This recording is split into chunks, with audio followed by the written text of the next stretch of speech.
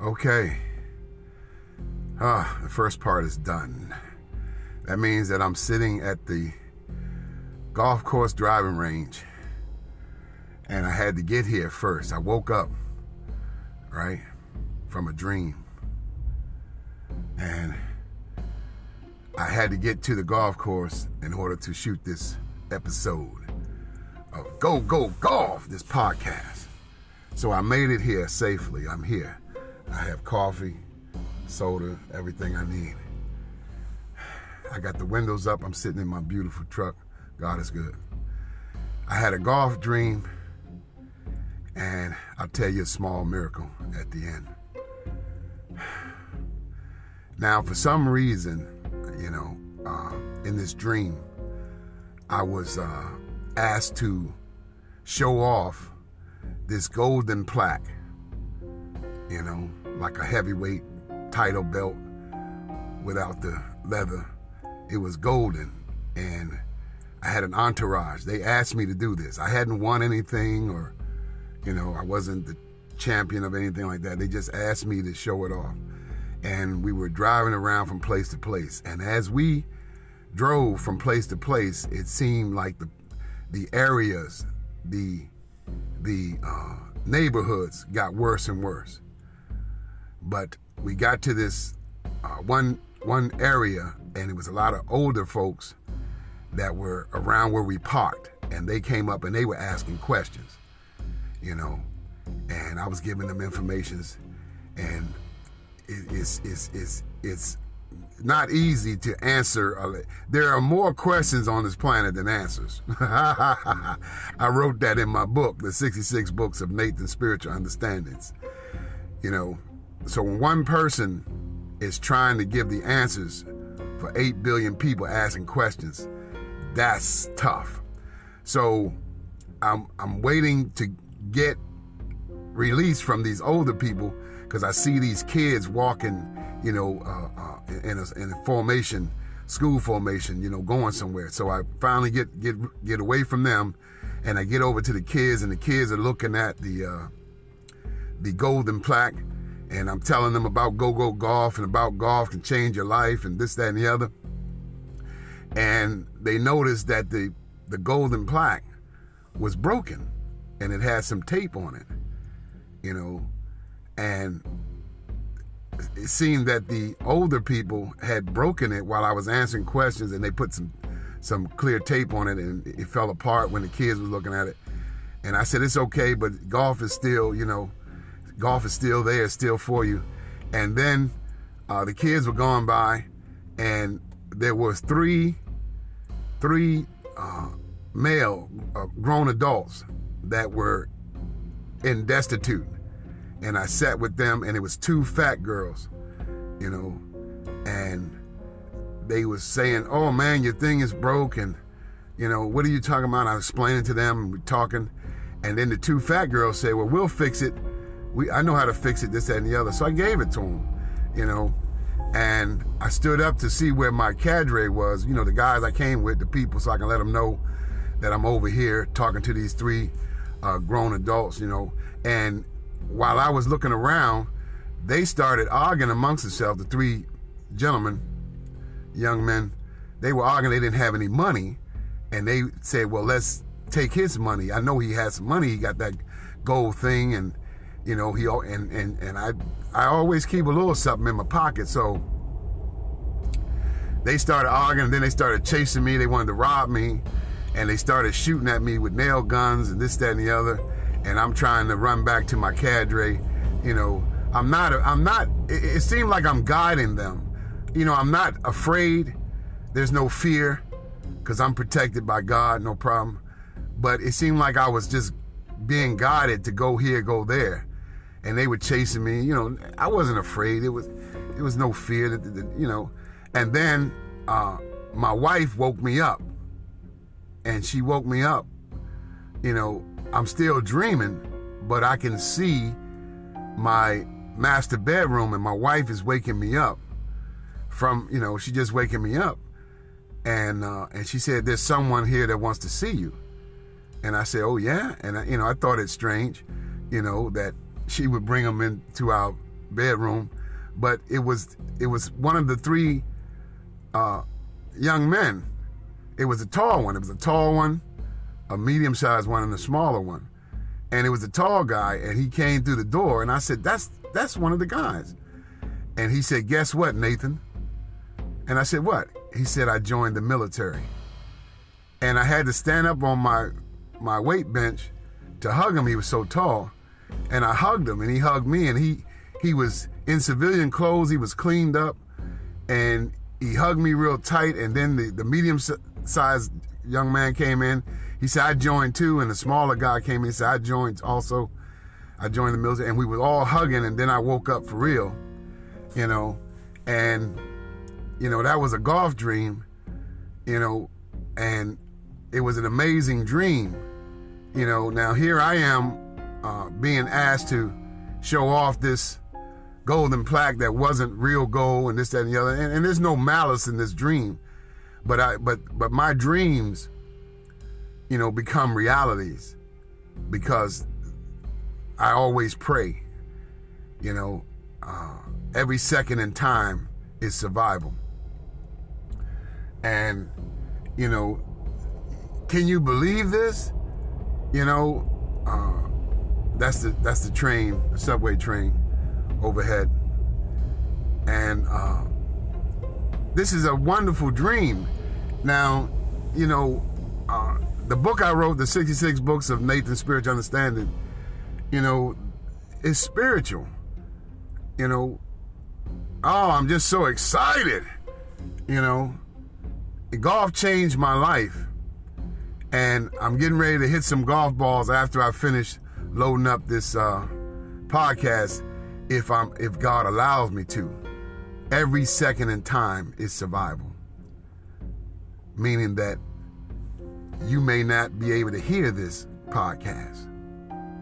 So if you're hearing it, you're one of the lucky human beings on this planet. 8 billion of us. 8 billion drops of water. Golf is a game for life. It's sent from heaven. It's spiritual. That dream was so real. It was so amazing. It was so spiritual. And I did my job. And these, I don't know what happened to the two fat girls, fat young ladies. I don't know.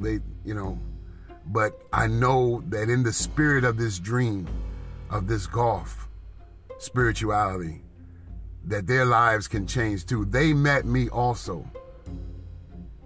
All the older people that would ask me questions, I was answering. All the kids that walked by, the people leading, the teachers, the guidance, the instructors, the counselors, the cadres with me.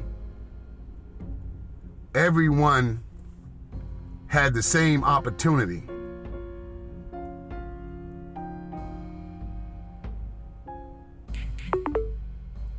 Now, here's the small miracle at the end. One day at work, speaking of work, yesterday was my first day back to work after 7 weeks. And what do you think I was doing for 7 weeks every day? Playing golf, as some would say. Of course, I was absorbing golf. And helping. 7 weeks every day, I was involved in golf and helping. It was spiritual. Yesterday was my first day back to work, and it was a blessing. I still got it. Even though it wasn't one of my greatest days in 30 years, but today is be my second day back to work, and I'm here at the driving range. I'm gonna hit some golf balls before I go in. I got an hour and a half, hour and 50 minutes. But one day when I was at work years ago, before I wrote the book, I was taking a cigarette break, and I was talking to a young man, and it had stopped raining before we went out to the break area. So there was a puddle of water there. And so I said to him, I said, well, it's time for me to get back to work. And I plucked my cigarette into a puddle of water, and I turned and headed to walk away. And the gentleman said, hey, Nathan, were you finished with that cigarette? And I thought it strange that he would say that. I turned around and said, yeah. Why? He said, look. And when I looked at the puddle of water that I plucked the cigarette into, the cigarette was standing up in the water and it was burning. And the both of us just looked at it until it burnt out. Now that's a miracle. That's a miracle. And my conviction right now says that's a miracle, because I've seen lots of miracles in my life. I've seen them in Job Corps. I've seen them in public school. I've seen them in summer vacation. I've seen them in war. I've seen miracles in the army, in Europe, in Asia, on different continents. I plucked this cigarette into a puddle of water and turned and walked away. And the young man said, Nathan, were you finished with that cigarette? And I said, yeah. Why? He said, look, that cigarette stood up in that water. I mean, when I turned around, it was standing up in the water and it was burning.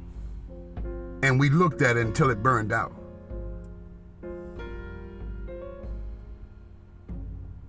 There are miracles. And as I told my wife, Linda, she said, man, y'all should have videotaped that. And I told her, that was before smartphones. I had a flip phone at the time. But we were in shock. And we just absorbed the spirituality of the miracle. There are miracles all around us. And I shot this podcast because, like I said, when I came from work yesterday, I was hurting. First day in 7 weeks. There were police everywhere blocking the avenue I was trying to take. I had to go around. You know, I went into the store to get my wife a sandwich, 24-hour store. And she told me to get me one, but I couldn't stay in there. And the people in there were just they had so much malice and so much, anger and negativity. I got her sandwich and I left out. And the beauty of it, the blessing was that as I was driving home, people running stop signs, going around me, this, that, and the other, cutting in front of people. I looked into the rec center, a brand new rec center, and I looked in the bottom windows and I saw boxing gloves and punching bags. And I said, I didn't know they had that in there. Wow. Now, how did I see that so clear? And I'm driving, trying to avoid all this malice. And then it hit me. This is what I need. I need to replace these boxing gloves and punching bags with golf clubs. I need a golf clinic, not a boxing gym, boxing clinic. Here I am in the worst part of town of Washington, D.C., Southeast. And I look through the window and I see boxing gloves and punching bags. And they all look brand new and unused. Why? Because you don't want to teach children who live with police and ambulance and drugs and trash and ghettoish environments how to fight and box. Golf is a $100 billion a year industry. Boxing ain't like that. And the kids, they watch so much malice on their smartphones that they become dumb.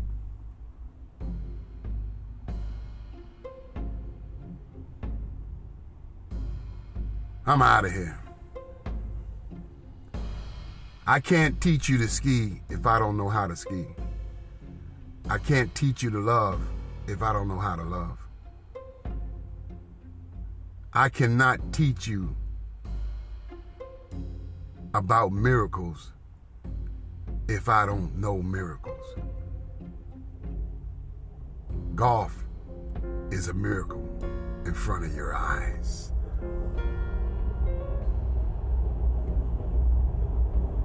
Coach Nate.